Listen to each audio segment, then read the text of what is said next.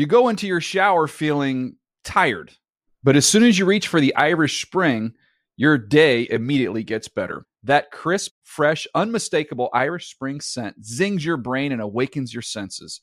So when you finally emerge from the shower 37 minutes later, because you pay the water bill so you can stay in there as long as you want, you're ready to take on the day and smell great doing it. Irish Spring Body Wash and Bar Soap. Fresh, green, Irish. Shop now at a store near you. When you buy Kroger brand products, you feel like you're winning. That's because they offer proven quality at lower than low prices. In fact, we guarantee that you and your family will love how Kroger brand products taste, or you get your money back. So next time you're shopping for the family, look for delicious Kroger brand products, because they'll make you all feel like you're winning.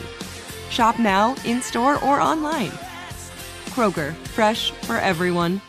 I'm late for a very important date. Time is running out to score adult theme park tickets at child prices from Undercover Tourist. This summer, make your Walt Disney World vacation more affordable than ever. Escape into a place where magic has the power to transport you into stunning worlds and your favorite stories for less. Buy from Undercover Tourist, an authorized seller, and link to official Walt Disney World apps so you can add on Genie Plus and Lightning Lane upgrades easy. Book your adult theme park tickets at child prices with Undercover Tourist now and save. UndercoverTourist.com. The Around the NFL podcast. Making their mamas proud at the Pink Pony Club. Welcome to another edition of the Around the NFL podcast. My name is Dan Hansis, coming to you from a virtual room filled with heroes Greg Rosenthal, Mark Sessler. Oh, and he's back. The great Patrick Claybon. What's up, boys? Hey, Dan, I don't know if I've earned the qualifier great, but it's great to be with you guys. I can confirm that. That was a great money intro right there. Did he say mommies? Or either way, mommies or mamas coming out of his mouth. It was funny. Patrick, good to see you. As I expected, the quarantine is treating you well. The pandemic, you look like you're beach ready right now, sitting on the floor with your arms crossed over your knees, all calm, cool, and collected, and absolutely beautiful as always. So congratulations on being Patrick Claybon once again. Well, I am just basking in the glow of all of you gentlemen today. You know, I'm huddled on the floor of my baby girl's room. The chair that I was sitting in actually fell apart subsequently before the microphone that I was going to use fell apart. So are you poor? Very, Dan. Extraordinarily. It's not working out. But hey, we get to spend time together. Still got your electricity, though. Yeah, the lights are on. The lights are on. All right. So great to have Claybon back with us on a very busy show. We are going to dig in on the mess down there in Houston with the Texans after the surprise firing of Bill O'Brien, and we're having a friend of the show down there in Houston, Seth Payne. He's going to join us to talk about what happens next in Houston. And I was perusing Seth's Twitter account. He is pretty fired up about what direction they should go and the belief that they should not be done with their firings at Bill O'Brien. But we'll get to all that. Also, Thursday night football preview to come in the game between who, Mark? It will be a game between the Bears, very exciting, and the Bucks. One of many primetime games for the Bucks. Nice. I always love when you drop like the pop quiz question on me. Like it's a great way to, build rapport with me. Assuming I get the question right. Mark's here for Thursday, baby. Absolutely. And we'll check in on what's going on right now in the league in this uncertainty around COVID-19 and the teams affected. But before we do that, let's start with two games played on Monday night, starting with the rescheduled COVID-19 postponement between the Chiefs and the Patriots. Fires it to Edelman, who dropped. Oh, it's intercepted off of Edelman and picked by the Honey Badger. Pick six. Tyrann Mathieu, pick six. Julian Edelman last year led the National Football League in drops. He's such a great receiver, but he lost concentration, and the ball off his left arm right to the waiting Honey Badger, who eats the snake and runs all the way to the end zone. Touchdown, Kansas City with a pick six. Let's see. So much wildlife all the time. Mitch Holthus, WDAF. Couple things there. He went for Edelman's throat there, bringing up that he has issues with drops live in real time during the pick six return. And then he ate the snake. Is that what it was? That's what a score is? I don't know, but I loved it. Mitch with the call. The Kansas City Chiefs are 4-0 for the 4th consecutive season. That doesn't even seem possible. But it's true. After a 26-10 win over the Patriots at Arrowhead, a game that was 6-3 at halftime. The Chiefs, powerhouse that they are, didn't score their first touchdown until late in the third quarter. The Patriots hung around, but suspect quarterback play from Brian Hoyer helped undermine them in this game. Greg, let's start with the Pats here. Cam Newton misses this game, obviously, after testing positive for coronavirus.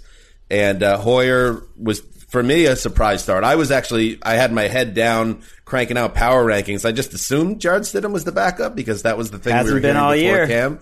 And apparently it turns out that Hoyer was the guy, but I don't think Hoyer is the backup anymore. No, I don't think so. And Bill Belichick on Tuesday would not reveal who would start on Sunday against the Broncos, which is usually a sign that they'll go with the guy who came in like Stidham, unless Cam is available, which is possible. Why play Brian Hoyer? Because there's two type of backup quarterbacks that I think you kind of would want.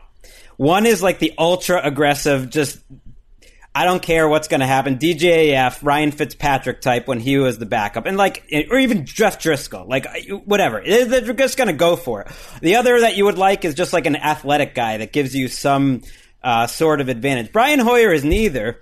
He's in theory like a veteran, good decision maker who very often in his career looks like the moment's too big for him, to use one of your terms. And I hate sort of going so technical, but when you sail your first two passes on key third downs in the first two drives by 10 yards, that looks like nerves. Then you throw an interception, you take a terrible sack at the end of the first half, and then you get benched for another big mistake in the third quarter. He prevented them from potentially winning this game because, Mark, you said this was one of your favorite Patriots games, or maybe your favorite of all time, and I wasn't sure why you said that, but I was happy you were on the same train as me, which is this was a vintage Bill Belichick defensive performance, which, if you like ugly football or defensive football, was kind of fun for me to watch, and apparently you too. Greg, you know how it goes by now with Mark. Sometimes he just likes to move the needle. When he gets on that social account. No, you know what? Because that's a very cynical take on that. Because I honestly, this was the thing. I don't think this game should have even been played. I get you have to, and you have to force it all along with Corona.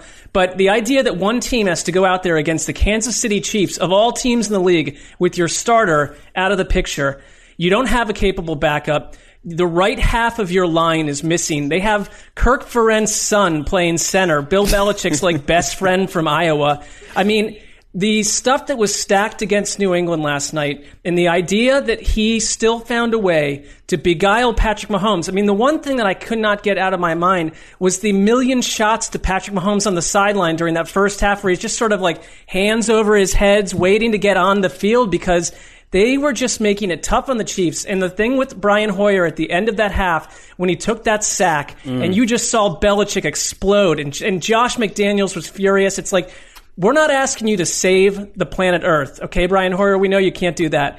But you can't have... he's showing a complete lack of veteran presence. And to Greg's point, you would think that Brian Hoyer, who's spent 7 years with the Patriots over his career, would pick up a few tips along the way on how to handle the final minute of a game where you're still in it against all odds. Unbelievable performance by Brian Hoyer. And then Stidham, I love his live arm, but the guy is throwing picks all over the place too. Well, one of them was off a drop. The first pick was bad by Stidham. The other was just a drop by it unearthed one of the potentially great coaching jobs. It was a great coaching job, but it was completely unspooled by his hideous quarterbacks. Hey, welcome to how the other half lives, Patriots fans. Sometimes your quarterbacks just suck, and it ruins everything. Was it really an unbelievable performance from Brian Hoyer? This is the Brian Hoyer that we've been watching, right? It's a little on them too. Yeah, that's fair. If you search your Twitter name and @Hoyer and just scroll through your reactions, anybody can do this. through the years. Fun game. We're reacting to this game that he had last night over and over again for multiple franchises, for the Browns, for the Texans, and now for the Patriots. This is Brian. It's not the moment being too big for Brian Hoyer. He's got to be good in practice, Claybon, because I can't explain anything else. Why does he keep getting these chances? He's a really nice guy. He knows the playbook, I guess. But he's not a good football player, and that's fine. Like, it's okay. You don't have to be good at football, I guess, to be a good person. But there's definitely better people at playing quarterback than Brian Hoyer on the planet Earth. Patrick's right. It wasn't that this moment was too big for Brian Hoyer. They all are. Every moment is too big for Brian Hoyer, not to pile on the guy. But yeah, it did as someone who enjoys a little bit of rain falling down on the throne of ease. It also was a reminder, like, if things don't break a little differently for the Patriots this offseason and there isn't a team that aggressively targets Cam Newton, this would have been their reality. This would have been they would have been just living and dying every week hoping to get basic quarterback play. So good for them. He didn't practice all week, but yeah, it's bad. And they had to travel the day of the game. But you're right. But just imagine how vulnerable they would have been if another team jumped in and said, "Whoa, we're going to the Chicago Bears go after Cam Newton." I just wish they started Stidham. They brought Stidham in the fourth quarter, I think, precisely because they have another game next week in which Cam Newton might not be available, and so they wanted to see Stidham. And why not take this opportunity to see Stidham, who you've been pumping up, and as a young player for the whole game? Because the defense, I took a lot out of this game because I was not encouraged by how this defense had played in the first 3 weeks. It was really built almost entirely in some way to stop Kansas City and teams like Kansas City. So I guess like they are uniquely situated to slow Mahomes down. But you know, the Chiefs had 5 punts in their first 6 possessions. They only scored 19 points in 9 possessions. They did an awesome job. Chase Winovich is for real. Like, their secondary played their best game of the year. And yes, if it wasn't for the offensive total brain farts by Hoyer, they had a good chance to win this game. But that defense having that type of day makes me think, other than missing Donta Hightower, which to me has just been one of the biggest missing pieces ever. I always knew how valuable he was, but they miss him so much every game. Bentley is a pretty big negative for them. It gives me a little hope there, Dan, that the defense, will come together, and I'll take the moral victory. I'm taking it. Take it. The Chiefs took the real one, but that was not the true branded Monday Night Football game. That was played at Lambeau Field. Let's check in on that game. 3rd and 3, back to pass goes Rodgers. Backpedaling, throws an arching pass down the middle. Wide open, the tight end. It's a touchdown! At the goal line, Tanyan, his 3rd of the night. Rodgers has thrown another TD. Rodgers, 4 touchdown passes tonight, and he looks down at his right hand, and he's counting them 1, 2, 4 touchdowns by Rodgers. Kevin Harland with the call on Westwood One.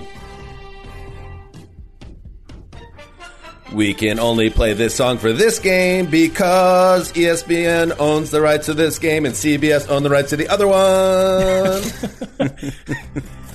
That's a true story. Aaron Rodgers, really? Man, playing without Davante Adams, without Allen Lazard. It doesn't matter right now because that's where Aaron Rodgers is right now in his 16th season. 27 of 33 for 327 yards, 4 touchdowns, no picks, passer rating of 147.5. And yes, you heard it, Robert Tonyan, Wes's boy, 6 for 98 and 3 touches. 30-16, the Packers cruise over the Falcons. The Packers are 4-0, and the bearded boy, Matt LaFleur, has an insane winning percentage through a year and a quarter. And the Falcons, Patrick Claybon, 0-4. Dan Quinn could be the next to go.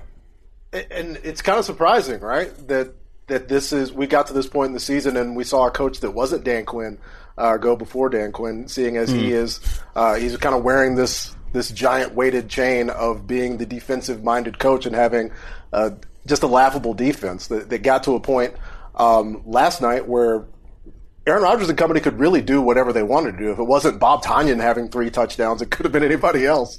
Aaron Jones legitimately could have probably had a 50-point fantasy game last night, but they checked it down for him, able to rest up. They didn't even start Davante Adams, who was upset last night or yesterday morning with this idea that, they think they know my hamstring better than I do, but it's like, dude, we don't went need full Le'Veon. Yeah, this team and this defense particularly isn't very good, and the clock, I guess, is ticking. As nice of a guy as Dan Quinn is, just you would like to have some results on that side of the football, and they just don't have any. Sessler, who's nicer, Dan Quinn or Brian Hoyer? Settle it. I randomly met them at the same Super Bowl, and Brian Hoyer was so nice. He had just had a baby with his wife, and we had a small child at the time, and I was like, oh my God, he's so nice. And so I really, sweetheart. Like, I struggle with that because also Dan Quinn was you so love Dan Quinn. I love Super Dan Bowl. Quinn, and I do think that Dan Quinn is like, I don't think he's going to turn into an evil person because of this. But settle it though. I think Dan Quinn is nicer because I didn't get enough time with Brian Hoyer. What a rough Monday for Brian Hoyer. I mean, he's a close second, but forget Dan Quinn. This is the game. And I'm late to this because I've been rough on the Packers forever. And even last year's Packers, I just didn't buy the whole operation. I totally do now. I realize I'm like the last person in the room. But Matt LaFleur, to me, proved last night that he can be one of those coaches that ups their creativity beyond what a normal coach can do. The fact that they're missing all the wide receivers that they were, and PFF came out calling it the most efficient offense of Week 4. The way that they're using different players left and right, it kind of reminds me of this like hideous JV game where there were all these injuries, and I got put at safety, and we played this team from like Trumbull that had no quarterback. We found out where they're going to kill these guys. They have no quarterback, and they're direct snapping the ball. I love when you seg into your playing days, Mark. Well, no, it's it was so like, natural. I still have nightmares about this. They were direct snapping the ball like midway through the first quarter. They changed it up to a 220-pound person, and he's barreling through the defense, and I'm playing like deep safety because they're like, get this guy off the field. And I like 6 plays in a row, I've got this guy coming at me. And I'm just like, I want to be in my house watching like Little House on the Prairie right now. What am I doing here? So when you can beguile the defense the way that Green Bay did, I just saw so many communication breakdowns in Atlanta's totally battered secondary. On that Aaron Rodgers touchdown on the first score, there was no one within 15 yards of him. It was like an embarrassing preseason looking performance by Atlanta's defense. Well, they often look like a poorly coached defense, and I think one of the best tests is when you have a bunch of injuries, can you still hold it together and look well coached? Maybe you're not going to win or look great, but are you going to have a total collapse? And that's what's happened to the Falcons multiple times. To be fair, they've had an incredible amount of injuries. They're not just missing a couple guys. They have 5 every starting defensive back was hurt, and another other than Kendall Sheffield, and then one of the primary replacements got hurt too, and DeMonte KZ got hurt during the game. So they're missing an entire secondary. But this has happened to Atlanta before. When they have injuries, suddenly it's like that's the excuse why we're the very worst defense in the league. And it's like, no, other teams would hold it together and get some sort of stops and not have all of those breakdowns. And the Packers have so many weapons. Jamal Williams has been really good this year. It's funny because everyone killed the Packers' first 2 picks, and the second one of those was A.J. Dillon, the 7,000-pound running back. He can't get on the field either. He's like the Jordan Love of running backs because Jamal Williams is motivated, just like Aaron Rodgers is apparently motivated. And Williams has played great this year, and he's a great receiver. And you could see last night, I think you're right about the Davante Adams thing, that they're like sitting him. They're also going into a bye week. It's like they don't even need to use Aaron Jones every snap. They're playing Jamal Williams half the time because they're like, let's just ease off the pedal with Aaron Jones. We can beat the Falcons with any of our guys. Will this go down as the greatest Packers draft of the last 20 years with 2, high selections that aren't even on the field, just for the fact that it set a fire under so many buttocks? That's the only way to explain it, positively, because legitimately, this was a team that really looked overmatched against the 49ers in the playoffs, and then they draft 2 players who they aren't even using. That they've gotten better year 2 in the system, but like Packers fans are like, yeah, stick it to the people, but no, you're not using the players. Right. But it also shows you shouldn't go get on the field. I really did think at the time people were overreacting, if only because the first 2 draft picks on your team are not going to make or break your season. Like, we've watched enough football that, of course, you want them to come and contribute. But if anything, this is validation that, the Packers should be thinking long term. I'd rather have a developmental quarterback than like T. Higgins. I'm sorry. T. Higgins is good. Like, I'd rather have a quarterback. Anyways. Yeah, it's pretty amazing that we're talking about now the offense having all this firepower when the whole story all through the offseason was, well, they screwed Rodgers here. They didn't get him help. He still doesn't have enough help. And maybe a part of this is Rodgers, too, changing the way he's played. We've heard a lot about, like, how he's become more zen this season and how he's more introspective than ever before. And he's become, in addition to his incredible intelligence, like some type of shaman or something. I don't know what's going on with that storyline, but I would like to get more of a football take on what's taken him from this. And he even said it, like, when he was asked, like, how do you explain your career resurgence? And he fairly pointed out, he's like, my quote-unquote bad years are like career years for many other quarterbacks, which is fairly true. But also, I want to know what the light that went on. Is this all just the competitor? Is this that he's a shaman? Like, how did this happen? Because he's unbelievable. Schedule has helped. The offensive line, certainly. And, yeah, year 2. I think there really is something to that. We've seen a lot of systems take off in year 2, like Kyle Shanahan when he was in Atlanta, and Matt LaFleur was on that staff actually in year 2. They seem to know what they're doing. And the years before that, where he and Mike McCarthy were tired of each other, and it's like, think of any environment that you're in where you're just kind of you're bored, you need a little bit of a spark, and the spark has come, and the spark is Matt LaFleur. He's not a little boy with a beard anymore. He's just, you can't call him that at this point. He's 4 years older. I think it was Roger Sherman from The Ringer who pointed that out. I was like shocked by that he's 4 years older than Aaron Rodgers. Well, again, everyone calls the quarterback old and the coach seems so young. Again, when Keith Hansis in my garage last December labeled Matt LaFleur the bearded boy, it was more based on his youthful appearance and how it's incongruous that he had this full facial hair. I don't think it was like saying that he was overmatched in the gig. Just I do want to make a bit of that in there, I think. I do want to make one final point in this game. They're 0-4, and I have seen a little bit of the chatter beginning of like, well, is this the end of Matt Ryan in Atlanta? Which is, I think that's premature. I thought about that. But Falcons fans are thinking about that. And it is interesting that Thomas Dimitroff in this entire run, which has been by far the most successful run in Atlanta Falcons history, started with Dimitroff and Matt Ryan together. And I don't think they're going to have the same front office or coach next year. I do think Matt Ryan would be worth keeping around, but he needs to be special to kind of make them competitive, and he's not special right now. Or you wonder if Julio Jones could be dangled in a trade. Or they draft a guy and keep Ryan for another year or two, that sort of thing. You sense a radical reboot could be in the cards potentially for Atlanta. All right. Good talk there. One game was a CBS Sunday property that was shifted. The other was Monday Night Football. But now we move forward to talk about the Texans. And to do that, let us welcome in. He is the co-host on the morning show at Sports Radio 610 in Houston. He played a decade in the NFL with the Texans and the Jaguars. A collegiate standout at Cornell. Ever heard of it?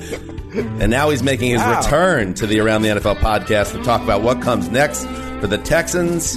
It's Seth Bain. Oh, hello. Hello there. Sorry, I was just reading a book. Pass It On by Deshaun Watson. Did you ghostwrite that? For our audio listeners, Seth is knee deep in a premature biography by Deshaun Watson. Wait, did he write it or who wrote it? It's a long book for a young man. I'll tell you that much. Is there like a chapter about how Bill O'Brien is the right man to take me through my career? Well, look, Deshaun has professed his love for Bill O'Brien at times, and look, Deshaun, as I've always said, Deshaun is a guy that is like truly committed to doing things the right way. As I was just reading in the book, true greatness takes time and patience. An effective leader, I was learning, never expresses impatience with goals that require time. And this is what Deshaun is. He's patient. And I think he was really patient with Bill O'Brien as much as he could and tried to do right by Bill O'Brien. I don't know how many tears he's crying for Bill O'Brien, or moving on from him. But I think the sentiment here in Houston was that he's reached his limit with Bill O'Brien, and we need somebody else to start developing Deshaun Watson. Seth, I was tracking your Twitter ahead of today's appearance, and I found it interesting. I'm going to read actually a tweet from Seth because he's got a pretty fire take about what's going on in that building. Here it is. The only way I'll be okay with Jack Easterby remaining in the organization is if he hires somebody else to be the genuine general manager, oversee the culture and all that TED Talk drivel, but don't let him near a calculator or a DocuSign app. So you're basically saying, everybody's saying, oh, we figured out that the problem here, it was Bill O'Brien, the power-hungry monster that he was. Get him out of here. But you're saying there still might be another beast lurking beneath the surface. Yes, and that's Jack Easterby, the vice president of football operations, whose previous stays in the NFL included his time as the team pastor in Kansas City and the character coach in New England. Somehow he vaulted himself up to now the supreme executive position on the football side of operations in Houston beneath ownership. And this whole last year, it's been presented to us that, hey, Bill O'Brien and Jack Easterby are just walking in lockstep. These guys, they've got a plan for the Texans. And look, it'll be fine getting rid of DeAndre Hopkins. No big deal. We've got Randall Cobb coming in. Hey, don't worry about Jadeveon Clowney. It's easy to stop the run and rush the passer. But now all of a sudden, I guess we're to believe that, no, the whole problem is just that Bill O'Brien doesn't know which play to call on 4th and 1. All these personnel moves have yielded you just a magnificent roster. I'm getting kind of nervous that ownership doesn't understand just how much havoc has been wreaked on this roster. I would say I love your Easterby heat because I read the Greg Bedard article that you also sent out on your Twitter. And it goes back in time talking about the fact that there's this duality to Easterby, that yes, he is this pastor and he's helped all these families and people are like, he's a good guy and I like him, but he's also really like a magnet he's power hungry. And it's Bill like, O'Brien. Well, I'm talking about Easterby came in like first of all, really irritated the Patriots when he left New England. And it sounds like he might have been a little bit behind some of this Nick Caserio business and all this other stuff that happened. I mean, he's kind of feels like a Senator Palpatine kind of lodged into the middle of the Republic here. I don't like it at all. If I'm a Texans fan, you got to get deeper and root him out. How do you bring someone new in and say this guy's going to be lurking alongside your first year coaching career in Houston? It's like getting into a relationship with someone who is cheating on their significant other. Like, why would you trust that person to not continue to cheat? Jack Easterby, by the way, Bedard completely predicted that he was going to take over the organization 2 years ago. Yeah. Jack Easterby was hired by Bill O'Brien because they were so close. Jack Easterby pretty obviously uses media contacts to burnish his reputation to rise in the industry. By the way, who did that better than any coach I've ever seen? Bill O'Brien, who kept turning, never got out of the media cycle, had a certain agent, never got out of the media cycle, turned okay jobs into all these opportunities, but was awesome at office politics and using the media and sidling up to ownership to figure out how to get more power. So Easterby comes in. By all accounts, Rap Sheet says the relationship turned sour in a minute, where suddenly O'Brien, how I read into it, was shocked that he had been backstabbed by this guy who was probably cozying up with ownership. Basically, he did the Bill O'Brien move. At least Bill O'Brien, though, I don't know, has been on a football staff and calls plays and had some track record of success. So I'm with you, Seth. This for whatever reason, it's on my radar. They deserve a total restart, Patrick. And can't you isn't the last thing, if you were a Texans fan, wouldn't it be another Patriots reboot? Because there's some talk that Easterby is going to bring in, McDaniels, or they'll do some sort of Patriots light again, which just seems like the worst thing to do. Yeah, you just want the next coach, and I saw so many people floating this idea that this is the spot, right? We've been waiting for so long to get an opportunity to get coach. Coming out of Kansas City to come in there, and it's is this the spot? Is he going to have this opportunity to be successful in Houston. And I kind of wonder, because Greg, you were talking about, Bill O'Brien keeping his media contacts. Like I've seen, looking at Seth's timeline in the past 24 hours, looking at Aaron Wilson's timeline. I do want to bring up one of Aaron's tweets where he said when GM Bill O'Brien fired people over the years, he did so with a lot of F-bombs and orders to get the F out of the building immediately per source. That wasn't how he was dismissed today. And there was just like that little sprinkle, right? So there's that little bit Tell of joy. us about the sprinkles, Seth. Yeah, tell us about these sprinkles, Seth, that are coming out of Houston. Because I feel like you guys are okay with the events here. And honestly, for the most part with the media, like he had his bristly moments, but yeah, there was always these things you'd hear about the way he treated people or the way he interacted with people. I mean, the best video evidence was at halftime of the Denver game when he got into a shouting match with a fan where he said, and I'll quote, and I'll bleep myself, "You suck too, bleep, bleep, bleep. You suck That too, was awesome. bleep, bleep." I liked him more after that. I know. Hey, at the moment, we were in the middle of a playoff run. We thought it was the best thing ever. Yeah. 2 weeks later, unacceptable behavior. Speaking of a playoff run, they were up 24-0 like 3 games ago in the divisional playoffs. I mean, he did not win another game after that. It's crazy how like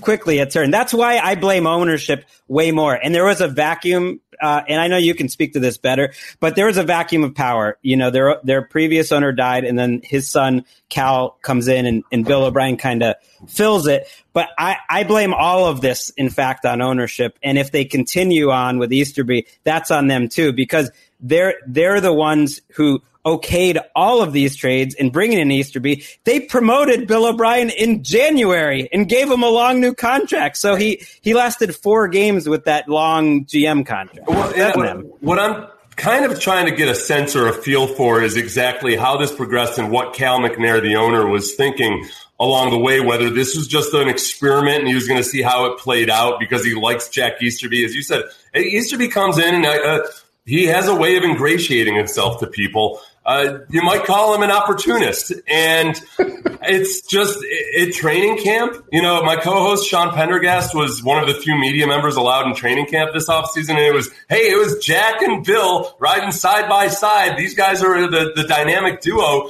All of a sudden, things go south in the first few weeks of the season, and there's a shakeup, and Jack Easterby survives. There's no shortage of drama here.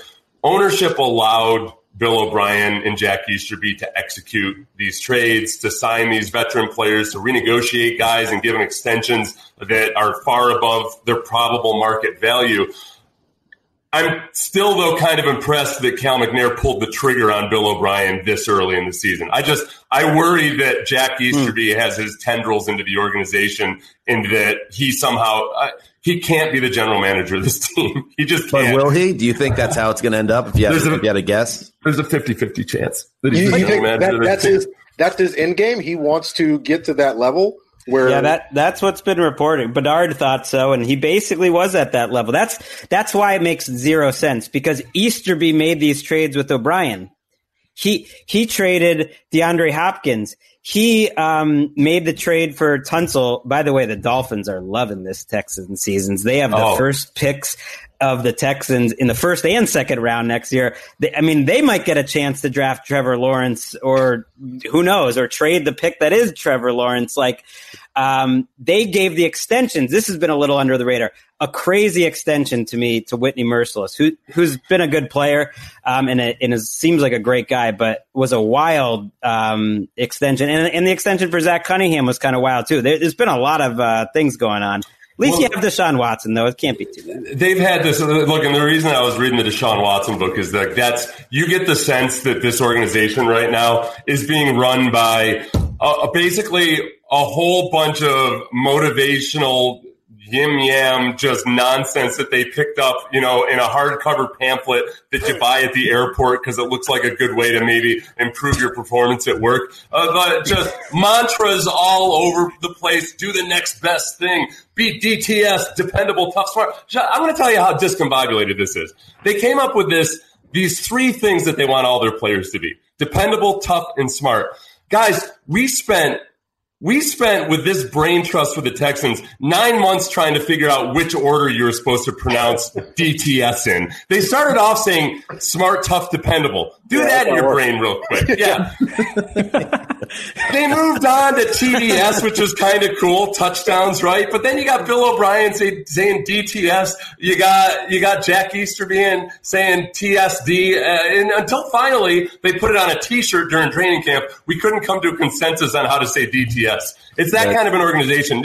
I have the sense of, like, basically, you remember those old motivational work posters from the 80s where there's like a little kitten hanging on. It says, just hang in there. Or then you got a picture of a Vince Lombardi yelling at a player or something. It's an organization fueled by motivational nonsense.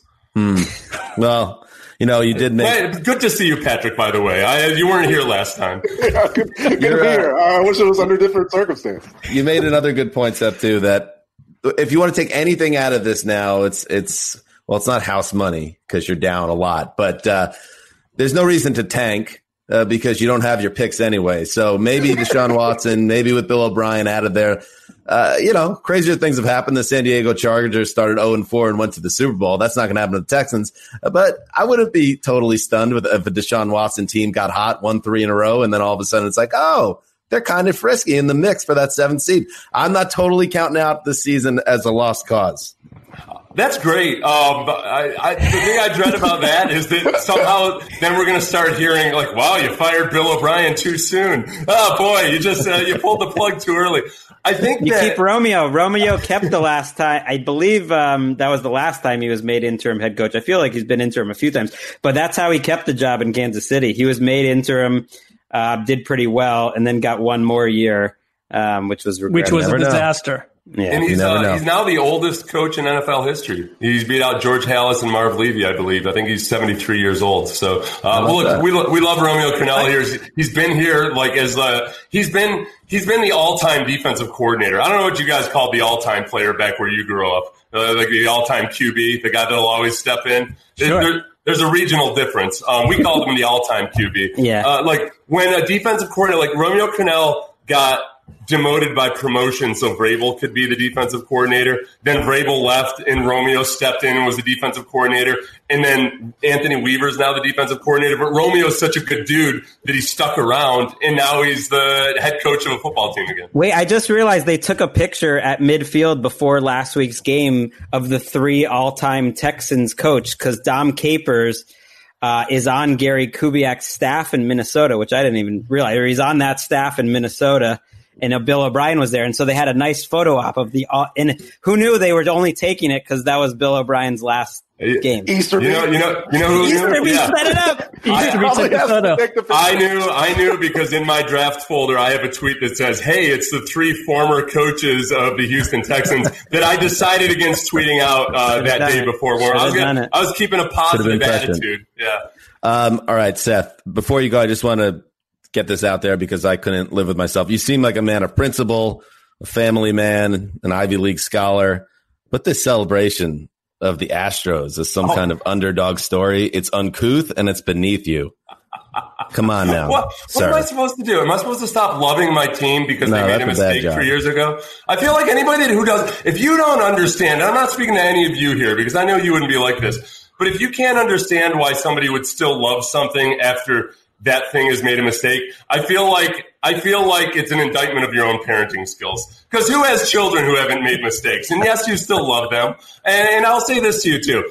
I've given up trying to, argue or relitigate the cheating scandal or however many teams may have been doing what the Astros were doing. Jose Altuve, this is the one thing I would say to you and your esteemed audience, who I love because they're the best listenership outside of the listeners of Payne and Pendergast in the land. Jose Altuve has been made the face of this scandal, and he is one of the 3 players who participated in this the least and didn't want a part of it.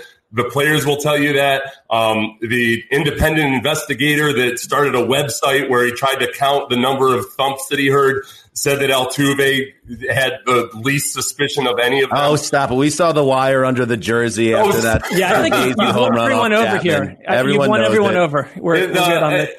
And then in terms of, Chapman didn't have it that night. Threw 6 balls in a row. He couldn't find his fastball. And Jose had a new tattoo. This is beneath you, Seth. They've been trying to tear his jersey off after walk-off since 2015. This was you do sound like a parent of a child that will always defend the child, no matter how hideous they are. I'm defending Jose Altuve, and that's it. I've reserved it to Jose Altuve's legacy. Have me on the show down there in Houston when the Yankees are playing him in the ALCS. Let's talk about it, all right? History will prove me right. All right, Seth, besides that, it was awesome having you there. You're such a great voice on all things Houston sports related. So we appreciate it. And please join us again. And my best to Chris. And I got to tell you guys, honestly, to be very serious for a moment, the way you guys have handled just everything with Chris and as he's fought his way through this, it's been really cool. Like, I've teared up at times just when you guys are being really funny about it and talking about your little C, Dan, or anything like that. It's been a really good example for the way guys can support each other through stuff like this. And I wish the best to Chris. Thank you, Seth. Appreciate that, Thank man. you, man. All right. There he goes. The great Seth Payne. Good appearance by Seth. Nailed it. Nailed it. All right.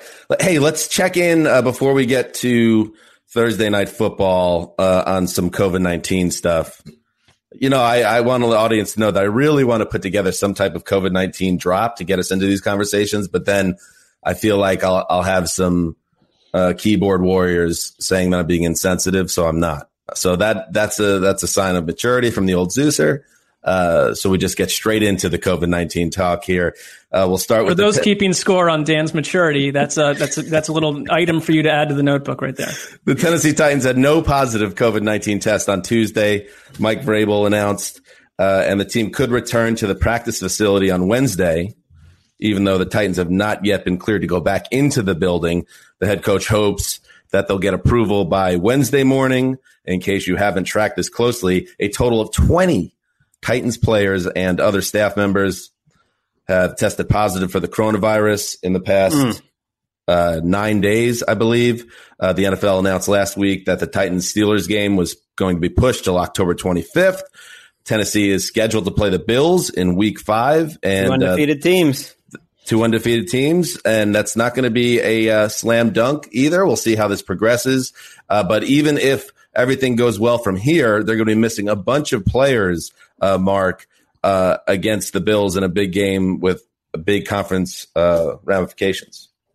I mean, it still remains the story where every time you open Twitter that you're wondering what the newest will be, what update there will be. And for me, again, I point to the game last night, the Patriots-Chiefs game, that I just will never really view this as a season equal to any other if that stuff's going to happen. I mean, that completely altered that game. I totally understand you on one side of that, but what is the alternative there? I'm not saying there's an alternative. It's just that they could have postponed that game. That would have been, in that case, they could have been. They were taking a risk. Yeah, they were taking a risk. Right. Your alternatives all happened before the season, right? The alternative to add a couple of buys, to put a little more elasticity in the schedule. Those were regional play. Yeah, you could have done that before the season. At this point, it's kind of what it is. You're just banking on buys and hoping the postponements and the delays that would normally mirror a hurricane season. Except this is a hurricane season where hurricanes can literally spawn up at any point in any state in the union, and you just got to kind of hope, and that's where we are. Yeah, and in other COVID-19 news, found this to be very interesting, that the NFL is, trying to control this and control an uncontrollable situation, and they call it. There's a memo that got released to the media. An excerpt read, "Complacency is our shared opponent." This coming from the NFL, and this idea that, hey, if you're not going to listen to us when we fine you or threaten draft picks, well, how about this? If you're acting a knucklehead as a team, like the Raiders doing that charity event and going maskless and all that, or again, the Raiders having someone unauthorized in their locker room after a game. If you're going to do that kind of stuff, you could forfeit a game. And that is something that's in play, I think, too. If it does, imagine how that would be. You wouldn't, a year ago, it'd be unthinkable that something like that could happen. But if there's another big outbreak and there becomes a clear line of how this started, you wonder if the NFL would ever actually act on that and award a 2-0 win to a team, which is how it works technically. Well, I heard you said it well in one of our text threads, Dan, like trying to set up guardrails or these rules for something almost that it's impossible for. Like they want to set up the rules, but I struggle with them sometimes. Oh, of course they have to do this, and it's positive that they're doing this in terms of the fining and the masks and everything. But the NFL is the one that decided to play that Titans-Vikings game with two people who, at least more than two, but including Jeffrey Simmons, by the way, who's a big star for Tennessee now and is playing really well, who ended up testing positive, and they had an outbreak. And so I think playing that game, you could argue being in a plane together, contributed to that. So who's getting fined for that? It's tough because of course you have to have rules. And I've heard the Dr. Sills, who's in charge of it, speak really well on this. But I find it confusing too when you're finding these players for masks and the coaches for masks during the game, but it's all good to be, broing up and hugging and like arms around each other without masks after the game. Like, so what's the difference? It's just, there's no maybe there's no right answer, but it's a little confusing. Like I appreciated Belichick not shaking Andy Reid's hand last night. That's, he was like, no, I'm going to give you my elbow.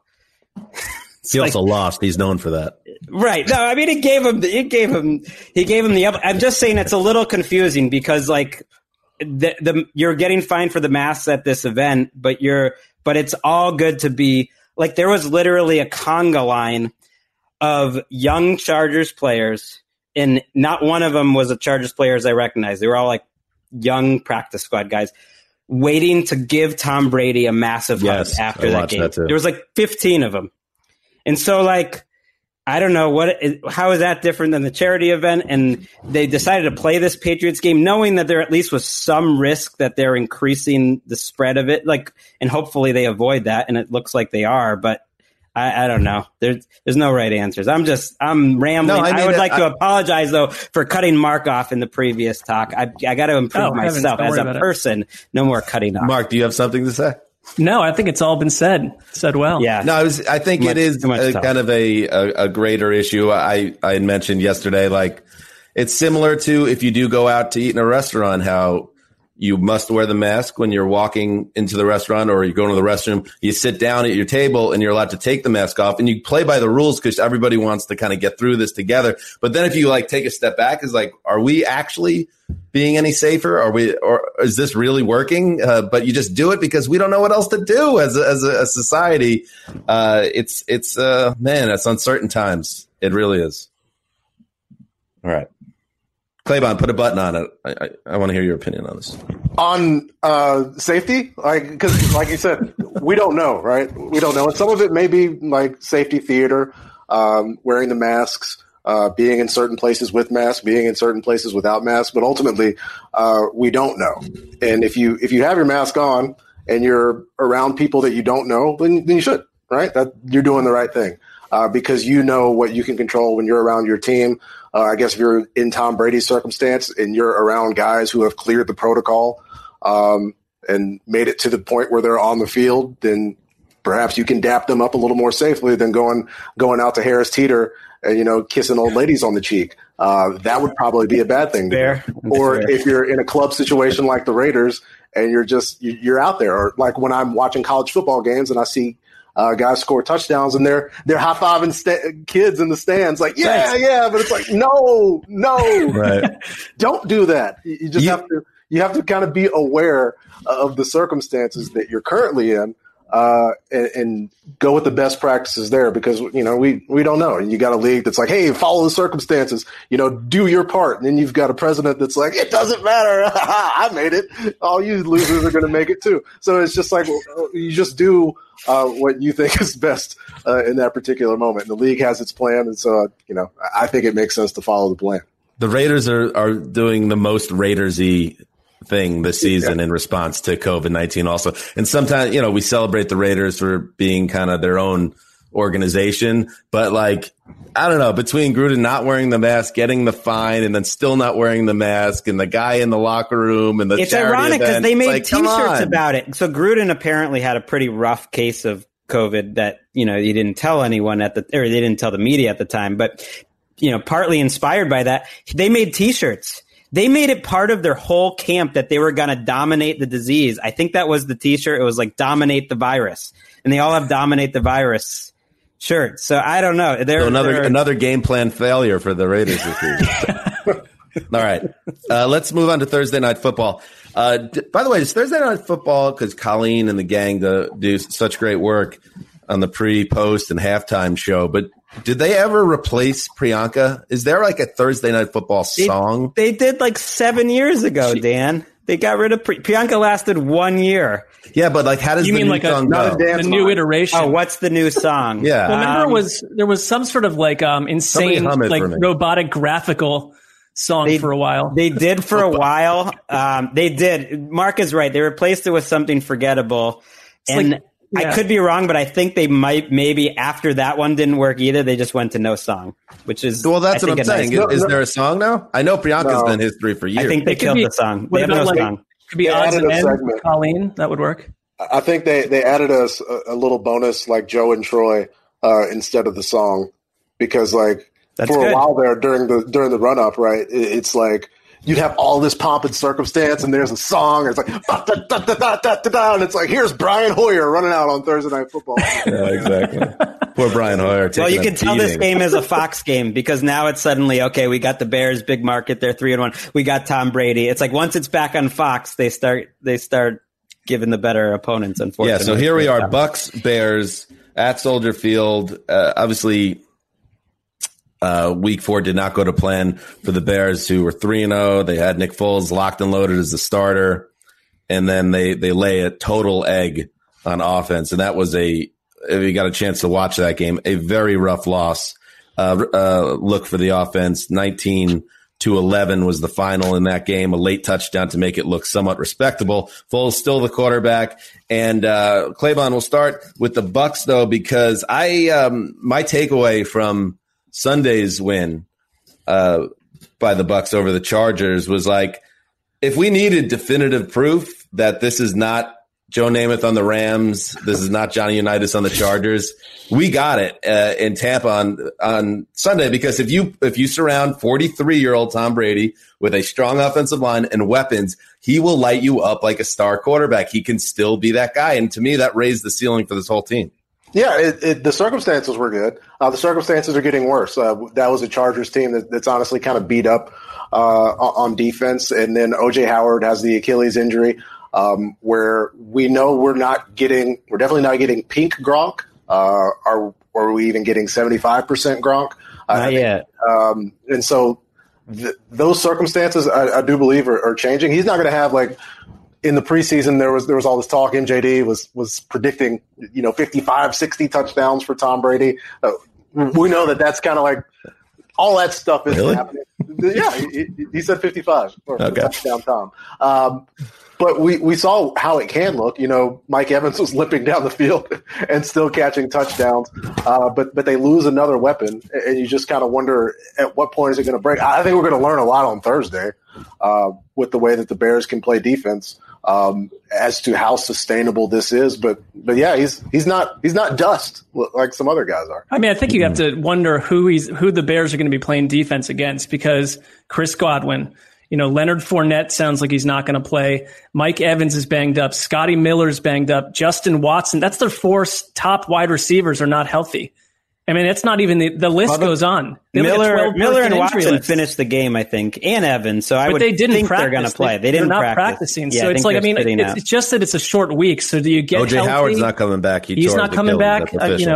But to the point on Brady, I mean, PFF tracks these like big money throws, and he's had 3 of them in every game this season, and he had 5 of them in the last one. And it's like the dude's like I get that the Tom Brady like arm strength might not be what it was and all this other stuff, but it's fine. He's working in this offense. Yeah, he is. It's working out. He's I did it again there, D Mark. I did it again.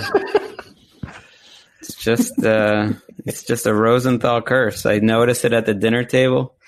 I have been saying that Brady's arm wasn't the problem. I thought that last year that they had problems and he had problems and their offense had problems, but his arm strength wasn't it. He never had the strongest arm, and right now he's hitting deep shots as much as anyone. And I think his arm strength has looked great. Awesome. I don't think physically he looks as good as you could hope. I don't think the offense has been awesome for a complete game yet. In fact, they've very consistently looked very good for a half and sort of terrible for a half. And they did that last week, but the great for a half was like next level. Bruce Arians bombs away. Really fun to watch. I think Gronk having to play a bigger role is a problem. So we'll see, because they don't really have a guy to replace O.J. Howard. That's what Bruce Arians said. But you said it. I think this Bears defense is competent. They're well coached with Chuck Pagano, and I think they're easily the toughest matchup that Tampa has had. The problem is it's the toughest matchup, the Bears offense has had too. I think even the fact that I know they just played the Colts, I think this Bucs defense, would be my pick as the toughest one to go against. I know the Chargers got hit some shots last week, and that can happen.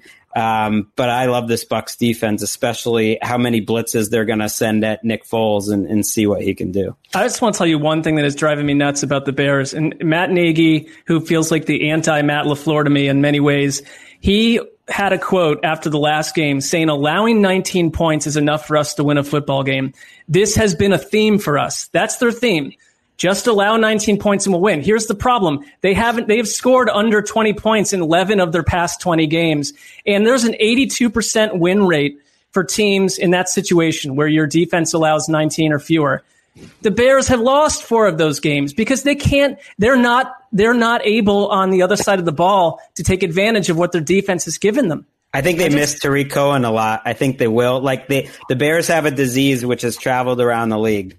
And I love Cordarrelle Patterson as a player, sort of, but they have caught the too much Cordarrelle Patterson disease. Every team that he goes on, at some point they become convinced he should be a huge part of their offense, and that's always his last season with the team. Like he's one of the best special teamers of the last 20 years, and he's a nice gadget player. But like at the moment where he becomes an integral part of the offense like it did in New England and Minnesota and before, then it like falls apart. They've got the too much Cordarrelle. What's his ceiling? Like Ted Ginn? Well, I think his ceiling is his first year with the team, and then the ceiling. His ceiling is an unreal special teams player. Literally, one of the best of the last 15 years. Awesome. That should get like 3 touches a game, and that's his floor is Greg Rosenthal calling him a literal disease. Sorry, it's funny. It's too bad because he's a fun guy to watch too. But at some point, every coach thinks like they're going to unlock the Cordarrelle Patterson that the 7 previous pretty good offensive coordinators haven't unlocked, and it never happens. Mark, you had the Bucs shorthanded on a short week, losing to the Bears, yes or no? No, I don't believe in the Bears at all. Just checking. I'm saying with you. What about you, Claybon? I actually do believe in the Bears this game, and it may be a wild theory, but we've seen the way that things have fallen out in Philadelphia and the way Frank Reich talked about Nick Foles last week. It was kind of this idea that Nick Foles was this broken quarterback and Frank Reich came in and healed him, right? And now he comes into a game where he's coaching against him, and it seemed like if anybody knows Nick Foles' limitations, it was going to be the head coach of the Indianapolis Colts. And I do expect Nick Foles and Matt Nagy to have a little more competent offense, even against maybe a defense that's better in some areas in Tampa Bay. But I think, primetime Nick Foles is going to present some difficulties. We saw it. Touchdown time and Bruce in the game. Well, it's Brady versus Foles. Come on. I mean, that's we saw what I still believe is the best Super Bowl performance by a quarterback in NFL history. And no one wants to give it to Foles. They pretend that he was lucky. Those throws were not lucky. They were 7 or 8 of the greatest throws that you'll ever see into tight coverage. I'm with you that I think the Bears are too big an underdog. They're a sizable underdog in this game. And I think it'll be tight. I mean, put it this way. I think Foles outplayed Phillip Rivers in that game. I don't think Foles was the worst player ever. But they just don't have a lot going on. A little bit Here's of what I would do, though. I would on that take. I mean, you got Phil Simms in 21. You got Joe Montana Super Bowls. You got Steve Young against the Chargers. These were all amazing games. So I just want to put some tight windows, 41 points, back and forth. Beating Tom Brady, who had 500 yards. It was more like the. Hey, we aren't even talking about Nick Foles catching the ball in that game, which was part of the story too. That was nice. Definitely cut in. What did that cut into a lead, or gave them a slight lead going into halftime of that game? What was it again? I'm not getting into it. But if I'm Matt Nagy, I start Mitchell Trubisky every single game and bring Nick Foles in with about 2 minutes to go left in the first quarter. Then you get the Nick Foles who's probably been a little annoyed that he's not starting. Then you get he's unhinged. This starting Nick Foles business is a disaster. I don't start him. You bring him in later. All right. Good stuff. Check it out. Watch Colleen on NFL Network. Keep the dial on NFL Network. You can go to Fox if you want, but why would you? You watched Claybon on Fantasy Live 3 times a week. I saw him hosting a hard pivot to Bill O'Brien. The Bill O'Brien firing coverage just ended with somber tones of Ian Rappaport, and then it's hey, I'm Patrick Claybon. So what's the fantasy impact of Bill O'Brien being fired? Yeah, you got to be versatile, Greg. I like it. We had all this fun stuff planned, and then it's oh yeah, Bill O'Brien's dead now. Let's have this. I do like Bill O'Brien's career at the top of the show. I like Ian Rappaport, sad, serious voice, and that's what's happening right now.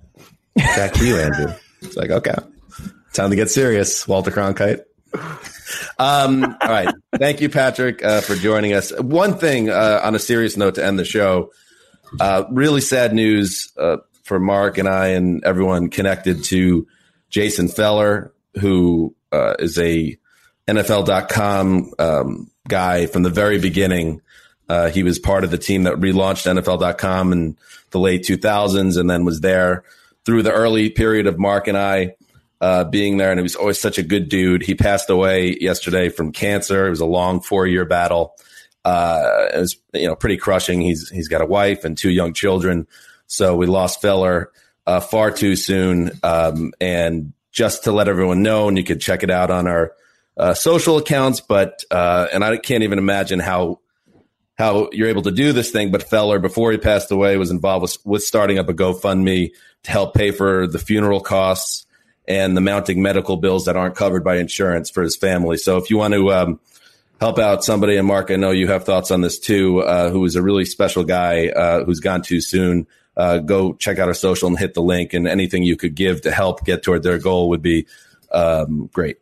Yeah, I mean, Jason was there when we first arrived, and back then, Claybon, you see the NFL Network newsroom today. You're probably one of the only people in there, but it's massive. It's this big long room, and that building, by the way, used to be a call center. We can talk about that another time. But when I got there, it was very small, right, Dan? I mean, and they broke down walls and stuff, but it was just a news desk of about 10, 12 people tops. I mean, the whole thing. And I came in there, I couldn't have been more raw. And Jason Feller was a sports nut. He reminds me of Greg a little bit, where we'd be in the middle of a dense day of NFL action, and he'd be watching a tennis game from central Japan and a bowling thing, and he's all fired up about all 3 sports at the same time. And I would give him my copy occasionally because I was still figuring out what the hell was going on. And he'd read it, and he'd come back, he'd say, "All right, it's fine." He goes, "This line, what the hell is this line? This does not belong in a story." I was like, whoa. I mean, he would teach you, but he was an awesome, kind, wonderful guy. And Dan, I know that you battled him on the basketball court. I mean, he was a passionate individual who will be very missed. Yeah, he will be missed. So, check that out again on social if you can. Even a little can go a long way. All right. Rest in peace, Jason Feller. We'll be back on Thursday with another edition of the Around the NFL podcast, previewing all of the Week 5 action. Also, Thursday night, we'll have a recap of the Thursday night game we just previewed. And then, of course, we'll also be getting ready to roll out our latest NFL Network program on Saturday, which is a preview of the week to come as well. So make sure you check in on all that. And Claybon, thank you again. Thank you, guys. You are the man. Always get it done, as did Seth Payne. So until Thursday, thanks for listening.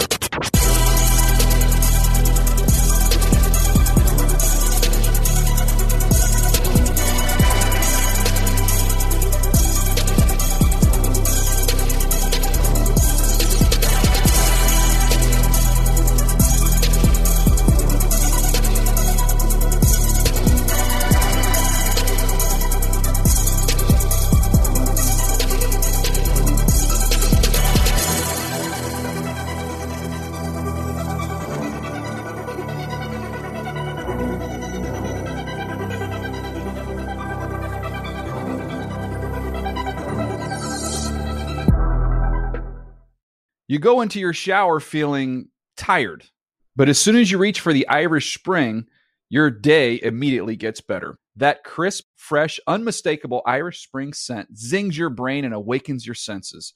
So when you finally emerge from the shower 37 minutes later, because you pay the water bill so you can stay in there as long as you want, you're ready to take on the day and smell great doing it. Irish Spring Body Wash and Bar Soap. Fresh, green, Irish. Shop now at a store near you.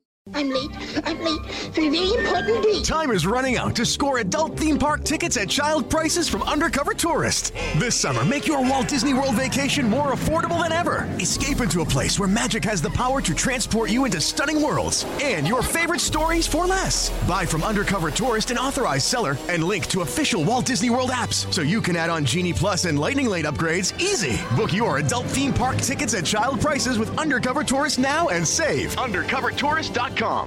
Get in zone, AutoZone. Welcome to AutoZone. What are you working on today? I think my battery's dead. With free battery testing and charging, we can help you get back on the road. Get in zone, AutoZone. So what if I need a new one? We have the right Duralast battery for you, only at AutoZone. Get in zone, AutoZone. And what about my old battery? We can recycle it right here at America's #1 battery destination. Get in zone, AutoZone. Restrictions apply.